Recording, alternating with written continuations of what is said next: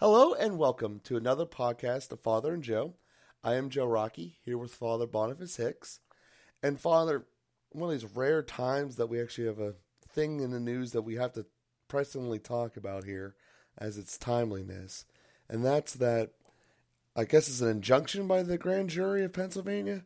I don't even think I have the technical terms right, about the church. And basically what I gathered from it, mostly from the letter that the bishop read to all the congregations. Of course, it was written by Bishop Worrell as I'm thinking this out loud, and he's in a different diocese than you. You might not be familiar with his letter. The long story short was, it was an acknowledgement that, some bad things had happened, mostly before 1990, and that since then, they have internally fix their systems to the point of very little bad things have happened. And when something bad has happened, they have been quickly to rectify it. And that was the general gist I got. Again, the bishop had written that letter. And that was about the last piece of information I had. And I know that he said he was going to release some more information down the road since that letter was released 2 weeks ago. And that's pretty much where I wanted to lead as the startup for this and see where we go from there.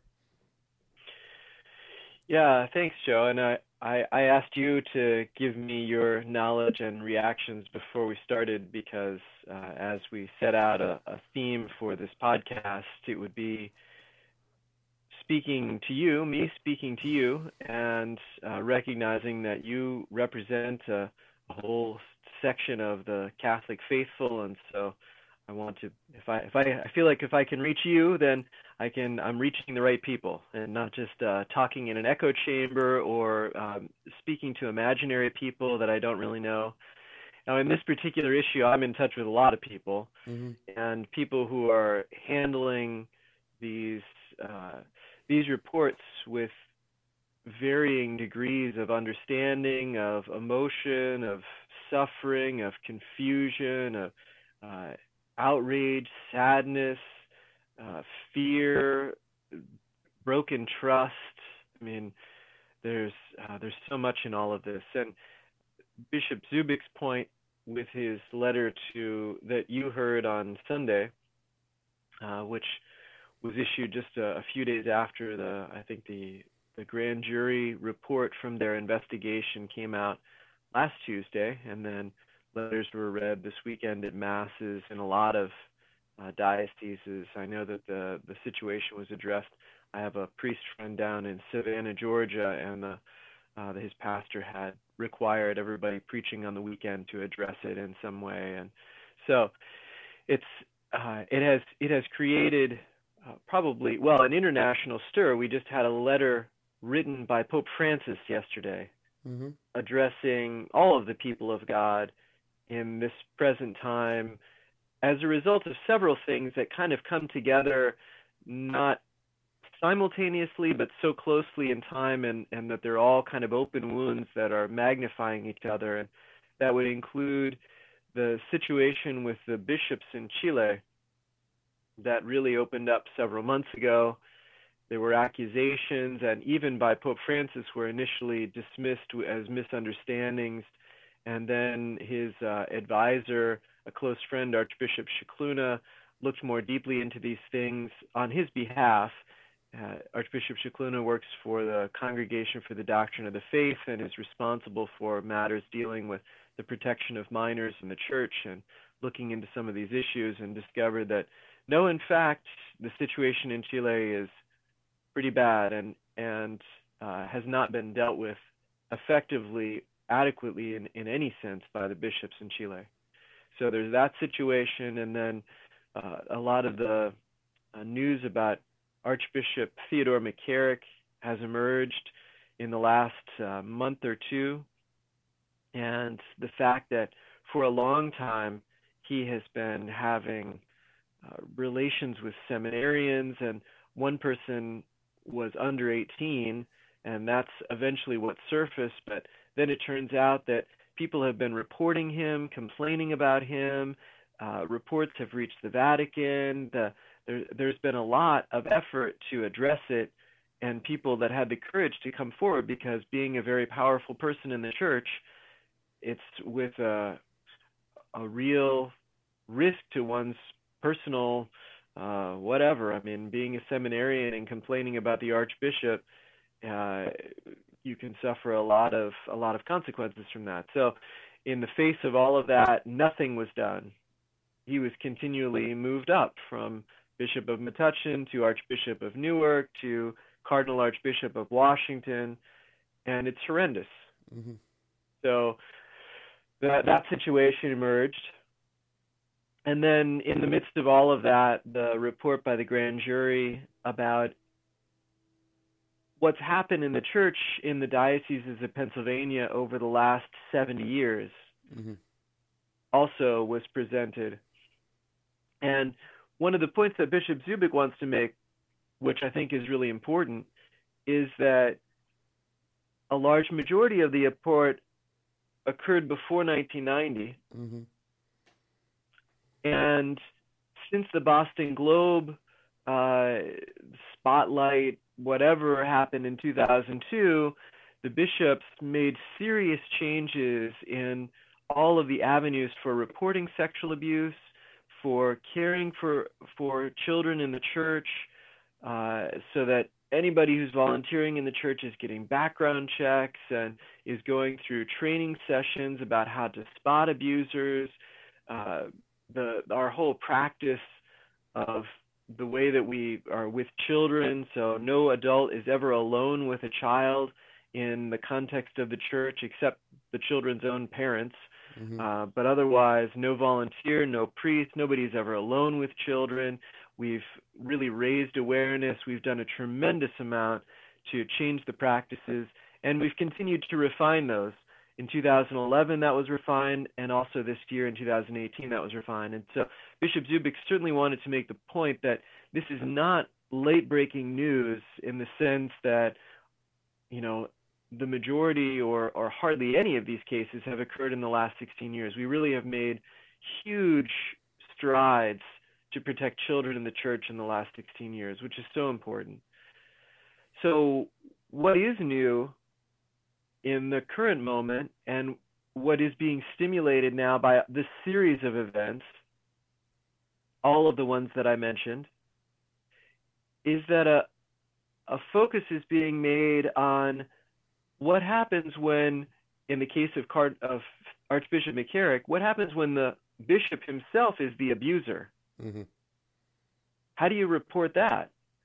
In the 2002 protocol, the bishops were essentially left out. And there are various reasons for that. It wasn't simply a power play, and they weren't bad men, and they weren't doing bad things. So I don't want to imply that at all. There were various reasons that those things were left out, but that was a major hole that was unaddressed. That are there safe, transparent, accountable ways to report a bishop who is an abuser? The second thing that comes out is that unlike in Boston, where there was basically one prelate involved, Cardinal Law was the kind of responsible one who was singled out, and the process of moving priests and things like that, which again is not because he's an evil man or was, you know, just trying to harm more children or something like that. That wasn't the purpose, but there was a way of dealing with things, that the church was protecting her own, that there were practices of, I don't know, a certain kind of clericalism that was not just turning over criminals to the law. Mm-hmm. Now, and the law was complicit with that in some cases, because the law also wanted to protect priests. And anyway, it's a different culture. I don't want to go too much into that, but the point is there was really only one bishop who was the focus of that 2002, those horrendous reports of priests that had abused so many children, broken so much trust over so many years, and those responsible for them failed in a huge way to do anything about it until the pressures of the secular press and the secular consequences and the secular courts and a lot of other things stepped in to do something about it. But now with this grand jury report in Pennsylvania, one of the things that we see is that a whole lot of bishops over a whole lot of years have handled this in an inadequate way, some in a terrible way, a reprehensible way, some doing their best, but also continuing the culture of kind of the church protecting her own and putting the priests over the children and putting their own interests over those of innocent victims and making it an environment that it's difficult to report. And so one of the things that's really emerging from this, and again, I'm speaking very carefully because I'm not pointing fingers at any particular person, and I appreciate so much, I mean, people like Bishop Zubik, who has just given his whole heart. I mean, I love that man in so many ways, and most of the other bishops have been installed. He's the only one who's named in the report who's still active in Pennsylvania. The other bishops have kind of grown up in a different culture and are addressing this in better ways. But one of the things that the church is doing now, and under the leadership of the president of the U.S. Conference of Catholic Bishops, Cardinal DiNardo, is to look seriously at the culture which has allowed this to continue for so many decades with such inadequate treatment, and putting processes in place that, whether it's a bishop who is an abuser or a bishop who is not dealing with things properly, that will be addressed now through a process, the same kind of thing that they did in 2002 to address things at the parish level, at the level of the priest. They're now putting in place to address at the level of the bishop, both in his responsibility to take care of the children and also in his own accountability and transparency in ways that he may need to be disciplined. And so that's really a significant part of this, the fruits of this grand jury investigation. Okay, so that's good starting information. So where I come from on this, and hopefully it still puts me in the majority, is I come from it from looking at it more as I guess this is the business side of me coming out, as a company structure more so than the faith. Because at the end of the day, you know, it's a flow chart. Your Pope's the highest one in charge, then comes your bishops, then comes, you know, your priest, essentially. And for the longest time, I only thought that there was those three rings. You know, the highest one being the Pope, and then the bishops, and then your everyday priest. And if you compare that to something like any given bank out there, you'll have like 500 rings. You'll have the highest CEO, then, you know, all the way down to where you have a branch manager, then all your tellers, and it'll be all spread out. And the vast reasoning for that is because it's a very general role. Regardless of how good of a manager you are, you really can't handle more than 6 people. To give everyone the adequate amount of attention that they deserve, you can't really have more than 6. You should be handled at least 4, but you can't have more than 6. In fact, actually, that's the same model that the Navy SEALs use. So whenever, taking the other issue that's going on in Pittsburgh, the churches started going through their restructuring, is whenever I had a chance to start seeing about how the management of our particular diocese, the Diocese of Pittsburgh, was broken down. And I learned that there's actually a lot more layers than just priest, bishop, and pope. There's, they call them the vicars of the cluster, or at least that's what they're creating, to be able to give more, basically more people on its chain up a ladder. And the reason I bring that up in light of what you just told me is because the more individual checks you have, the less of a gap you have between the rings. So you have essentially one person in charge of 50 people, and then the next person above him is in charge of another 50 people.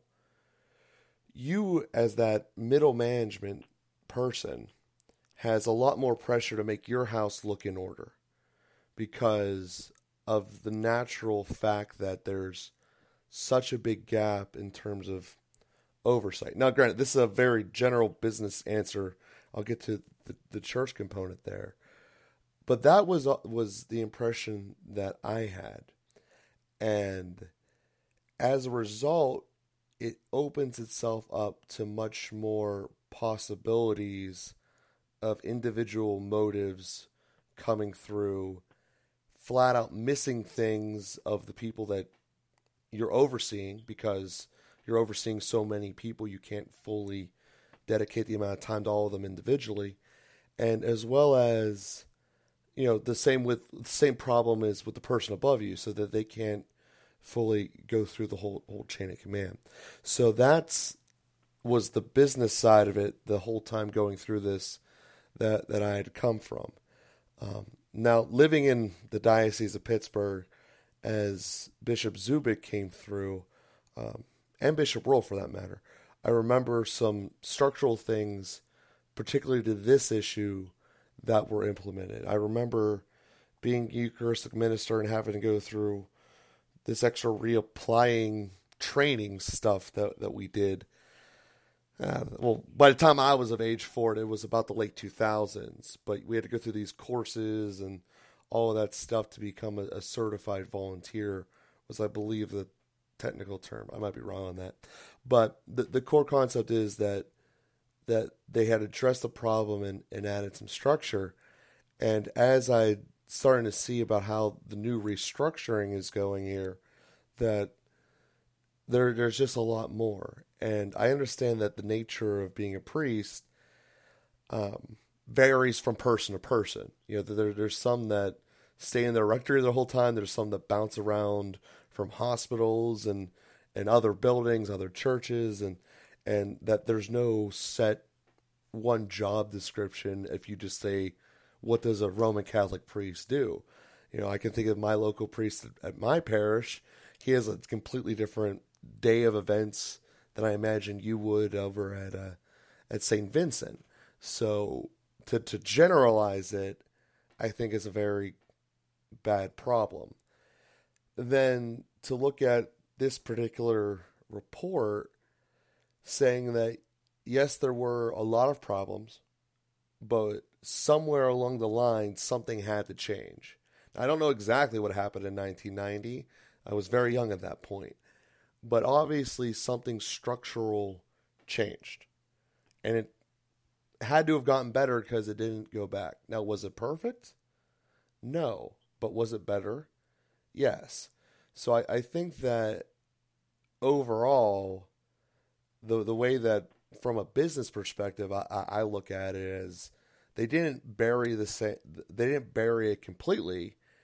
It, to me, actually seems as if it's something that it was attempted to fix. They saw results get better, and then moved on to what the next biggest fire was when they saw the improvement.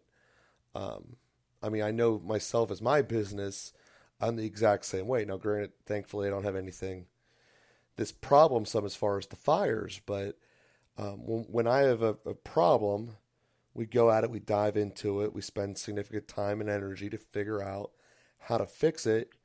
We start seeing results from it. We turn to another problem that exists. Part of that is life. You never have anything being constant, consistent. That doesn't exist. You can be consistent as you want, but everything's always changing. So my perspective and thoughts of it were they had to go in the right direction, and then something else came up. And that could be a billion things over from the span of 1990 to now. But that was kind of my taking it from a management side of the fence, looking at it as an adult. Now, that being said, I can surely see that I'm in the minority in that thought process, because the majority of people out there are not having the mindset of managers and owners. That being said, I don't think that it's exactly a minute percentage either. I think that some people, when you actually sit down and looks as the facts that, yes, there was some attempts. Now, as far as them writing the report and the rules and not including essentially the other management tier, in this case the bishops, I guess I also see that too, because in general, whenever you're writing rules for your employees, you don't include the management. You include the people beneath you as a very general rule for effectively every business. So I get that. Obviously, it's something that needs to be addressed because the church is not a business, but that is still does have some parallels to the business structure. So that is, as I said, going through it, kind of my takeaway on it. I know I answer a lot longer than I normally do in one of my responses there, so I apologize for that. But that's the overall, my perspective on it as far as where it came from.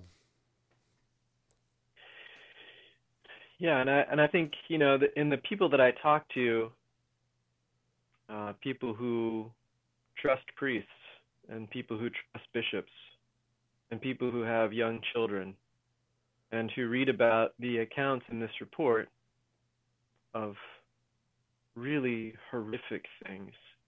I mean, really, really so sick that I think part of what prevented some of them from being dealt with earlier is that they're unimaginable. Mm-hmm. And people thought, surely that's not, there must be something. And then, I think even just denial setting in, not wanting to face some of that stuff. I mean, it's really sick. But that's a real reaction, too.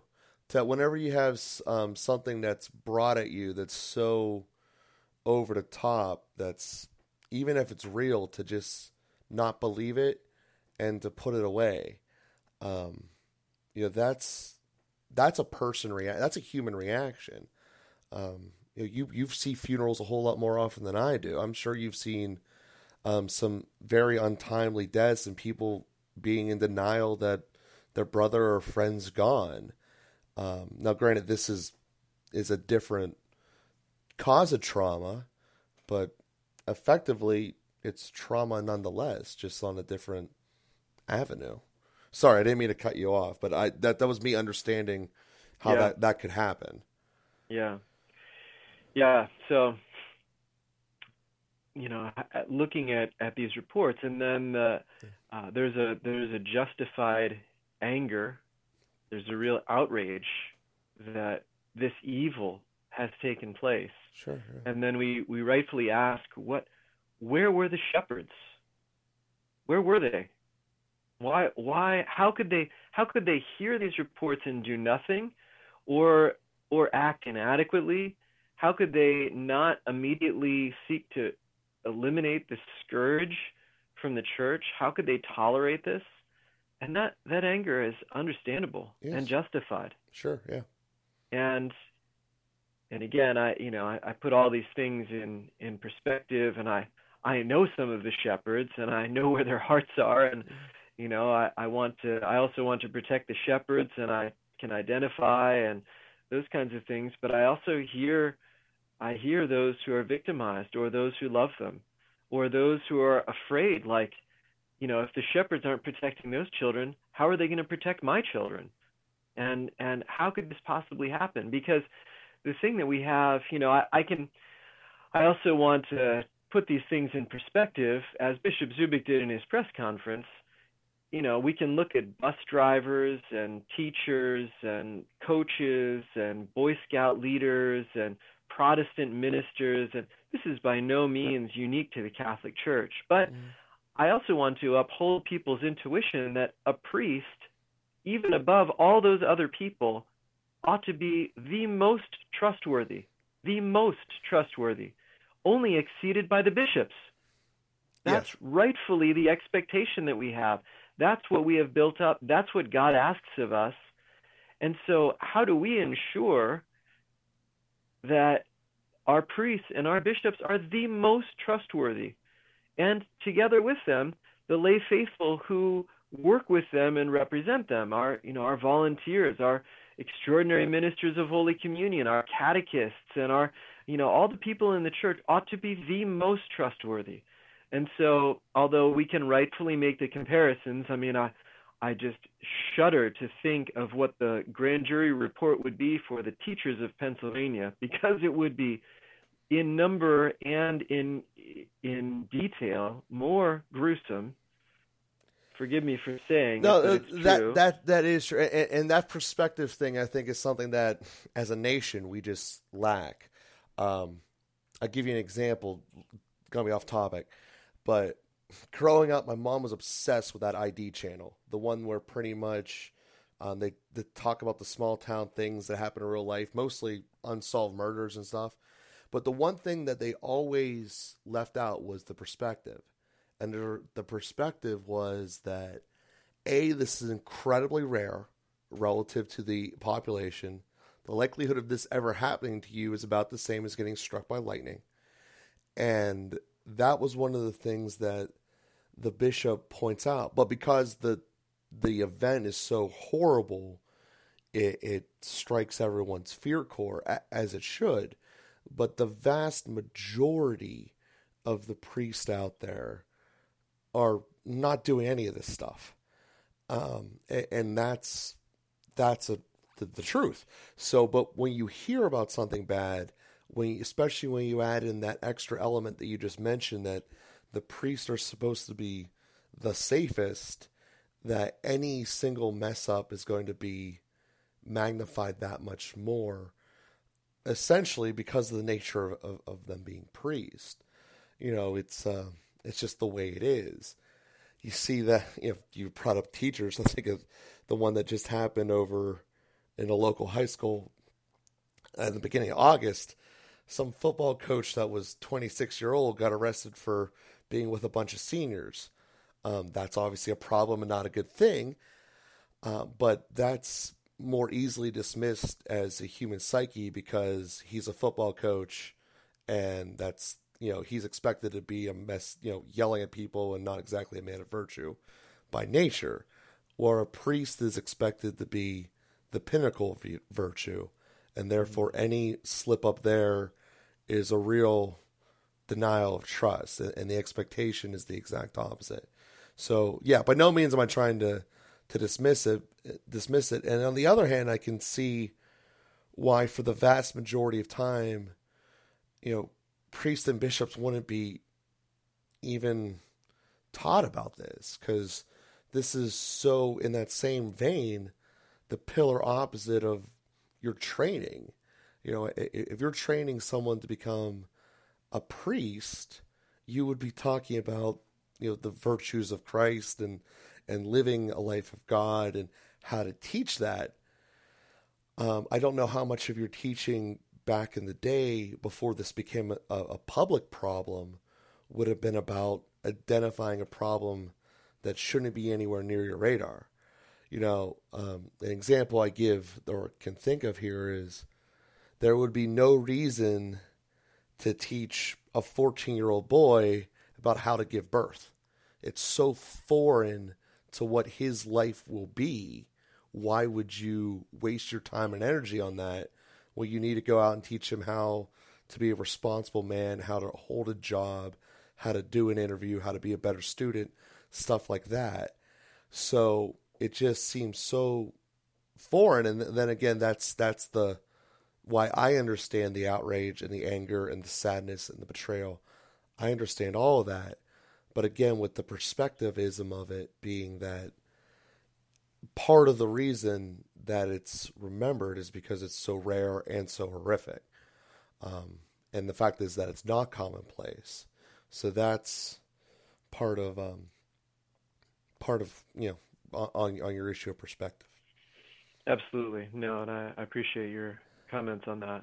And I appreciate talking with you about this as well, for the same reason I said when we started the podcast, that hearing how you're processing it, I think, is really helpful. It's too easy for clergy to become an echo chamber, and to have the dialogue is really useful. So I appreciate all your comments as in the course of our podcast.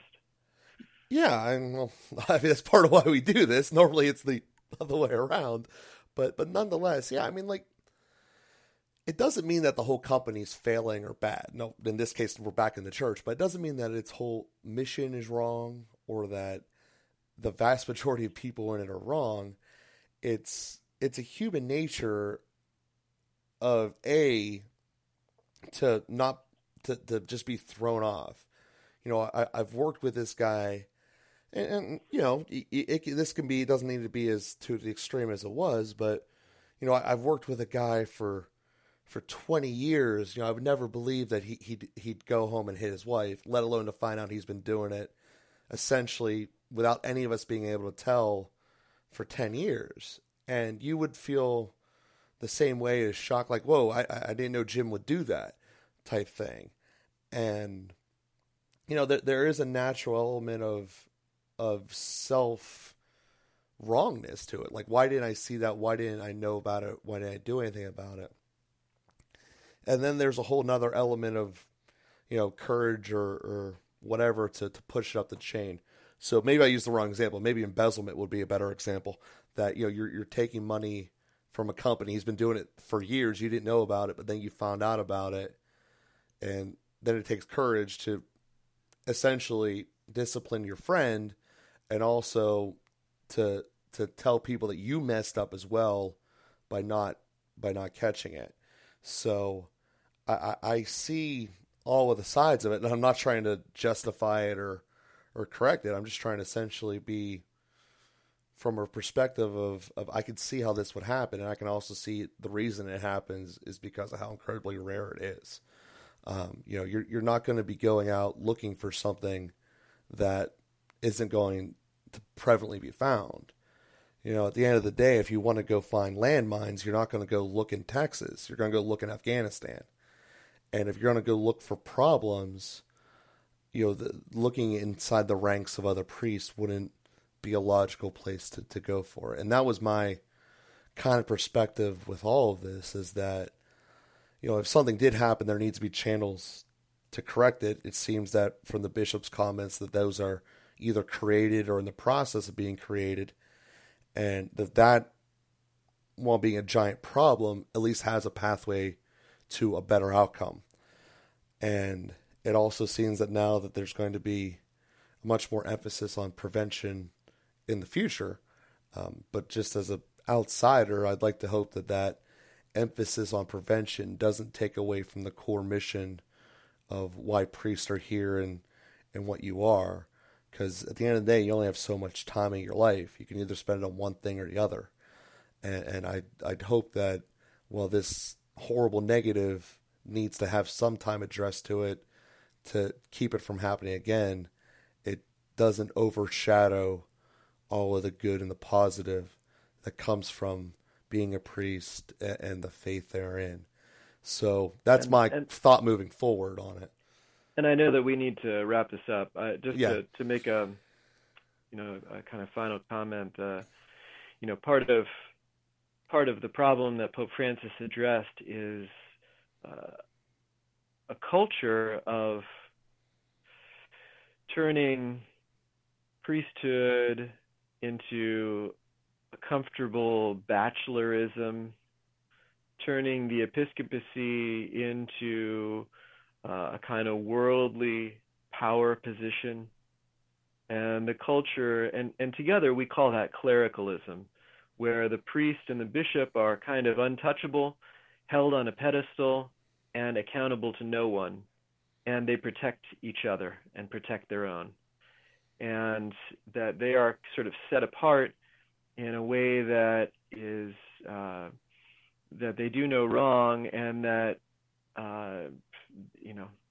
nobody else is responsible for anything, and that they are anyway. So addressing that culture and the remnants of that culture, so that the priests and the bishops are actually focused on the mission of the church, are actually focused on the spiritual service and the care of the faithful. I mean, Jesus says that those, the Gentiles lord it over them, but among you it will not be the case.